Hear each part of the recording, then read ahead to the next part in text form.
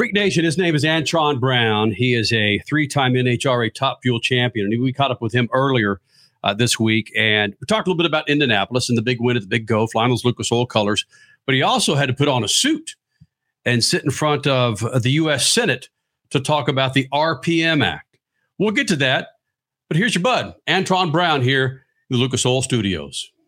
And I want to get to your appearance in front of Congress, or the Senate, I should say. But let's go over what happened last weekend, Labor Day weekend, and really what you had to overcome. The fastest field in Big Go history, or the fastest field in Top Fuel, whatever it was, you found an ounce of power to win that race that not a whole lot of people thought you had in you. What did you find?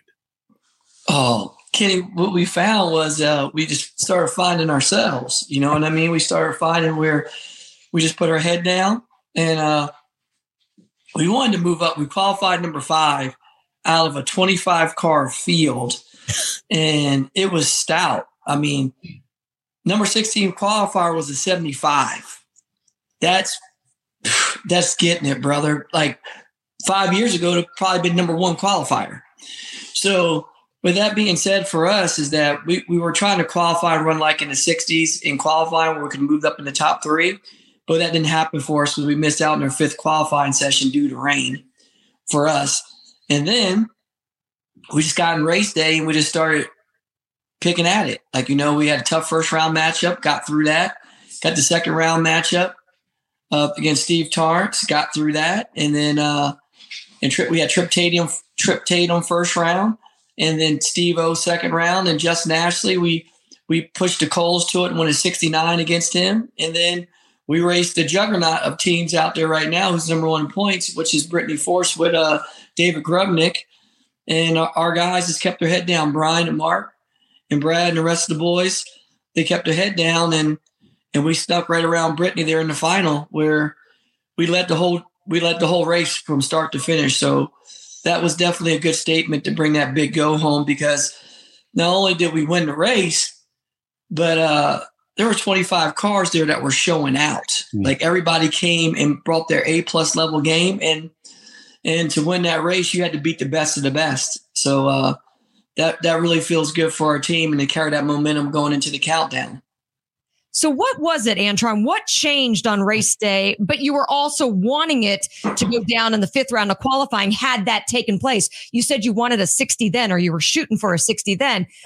You got that in the semifinals against Justin Ashley. So what changed from your setup from the first 2 rounds of eliminations to those last 2 where you were you were stout all day, but those last 2, woof, they were on fire.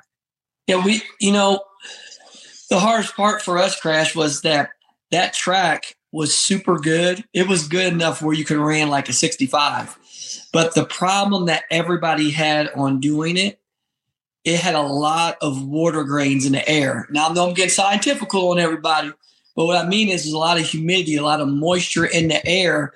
And I think that dampened everybody's tune-up, where Brainerd, it was a lot drier air. It had like 50 grains of water in the air. In Indy, we were fighting out over 130 water grains, like double the water. It's like water hanging in the air. And as you know, if you want to have a big fire or a big bang, like a big boom, like it's got to be dry. It's got to be dry. And it was just tough for all of us to make power. The track was good enough to run world record numbers, but it was hard for all of us to make really big power to run those low ETs. You know what I mean? And for us, we just kept on digging, like tuning it up more. Brian kept on tuning it up more. We kept on moving some stuff around. And in the final, we really didn't show we had. Our car was really on a high 68 run. Our car actually dropped a hole right before half track. So let me ask you a question. We're going to talk about climate change kinds of things when you talk to Congress. What has climate change done to the performance of the Top Fuel cars, the heat and everything that climate change brings to the car? What has that done to the performance of the race car on the track? Well, the weather, I would say weather change for sure. Like weather change it affects everything that we do on the racetrack. So if it's got more ambient sun out, like if you have more radiant sun, we rate that like from 1 to 10, like our TRD folks do.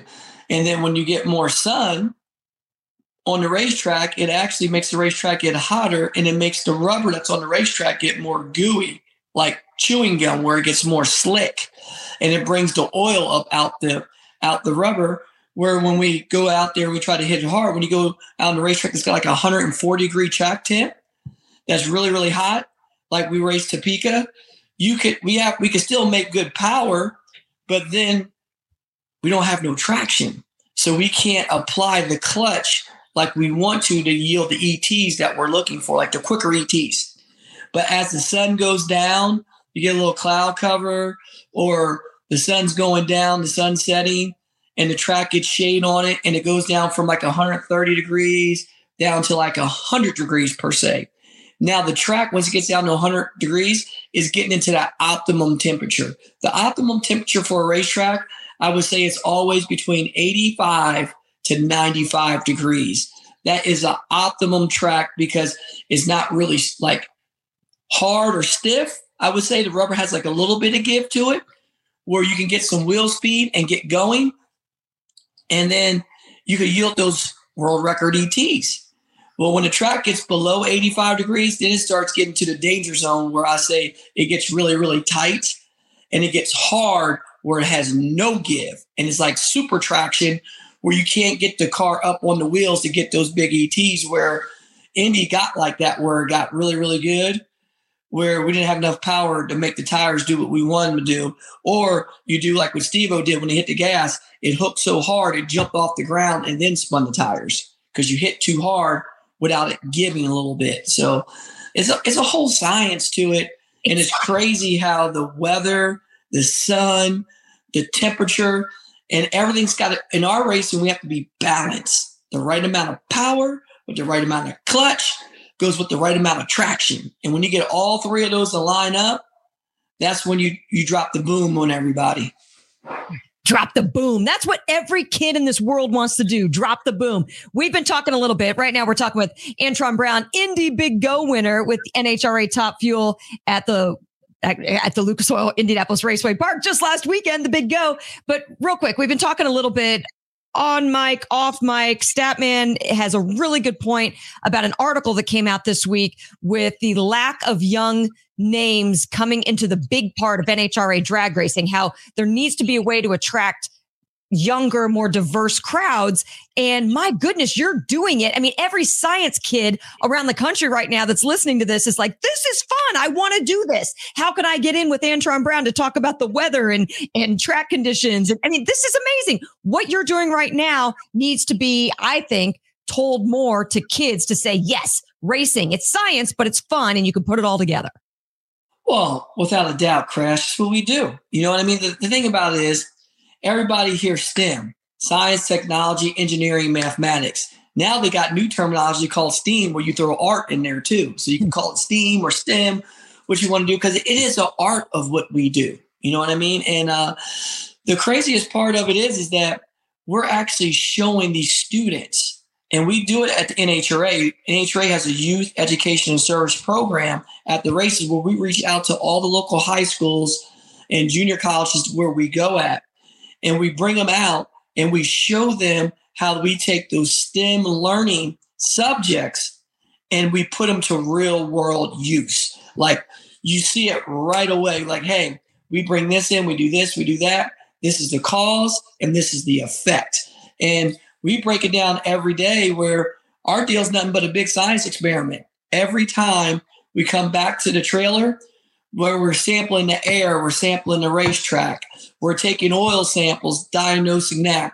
We're engineering, doing aerodynamic stuff. We're doing probability problems with mathematical equations and Excel spreadsheets and breaking all the knowledge down there, where we're going, okay, we're doing this. When we did this, we did that. Then we're just doing it all out with data, and we're breaking it down. And how you always say, statistician says, the numbers don't lie. No. And they don't. But the trick is Nitro always puts a unique spin on it, where it makes things happen that are not necessarily you can figure out mathematically. It's more trial and error, because nitromethane is a different bird when you're mixing it in with alcohol and you put in a race vehicle with a blower, and you go from making normal race cars make about 3,500 horsepower like pro mods and alcohol dragsters. Then you go to a top fuel car that we're making close to 12,000 horsepower. That's a big jump, but that's what we do. We make that stem work for us. And all we do is the most efficient team wins on Sunday. The most efficient team wins the championship. And that's nothing but a probability problem, because we can all do it different ways. But it's always one way that's more better than the other. And the most efficient driver gets to talk to Congress and tell them how STEM is necessary for the future of everybody in all developmental aspects. Tell us what you did in front of everyone at Washington, D.C. this weekend, and why it was so important. Well, I got to talk in front of the committee, and it was a really necessary means about the RPM Act. And to be honest with you, what a lot of people don't realize is that the EPA comes down and they enforce law on everybody, where they don't have anybody that's governing them and keeping them in check.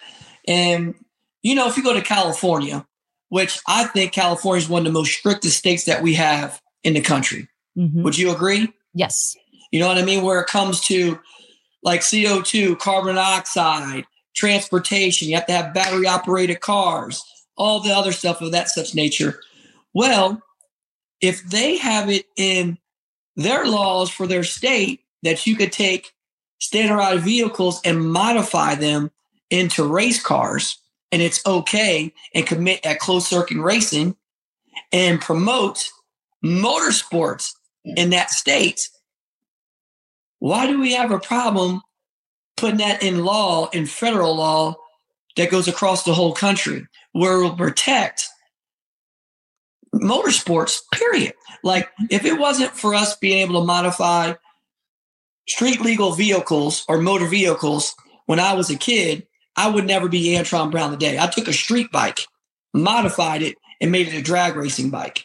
I'm cutting you off for a reason. What's the EPA's fear with modifying, whether it's motorcycles or four-wheel automobiles? Well, the EPA states at the end of the day is that they want to go after the bad actors. And what they mean is about the people who, like the corporation that make parts and pieces, and they said they're really going after the diesel truck industry, that they modify diesel trucks, change them and everything else. Well, what they're saying is they want to go after all these different companies, but they've been on the clock going after different companies and shutting these companies down when they were legitimate companies, and they weren't breaking the law. You get what I mean? They weren't changing or doing nothing, and this RPM Act will protect them. And they said, no, we're not going to do nothing with racing. But then when you look at it, they have cases that are on the record back from 2020 and 2021 where it stated that we don't care if you modified a standard motor vehicle that's not allowed, and basically just crushed it. You get what I mean? So everything that they were saying that they wouldn't do, it shows that they were doing it. You get what I mean? And all the RPM Act is to protect our industry.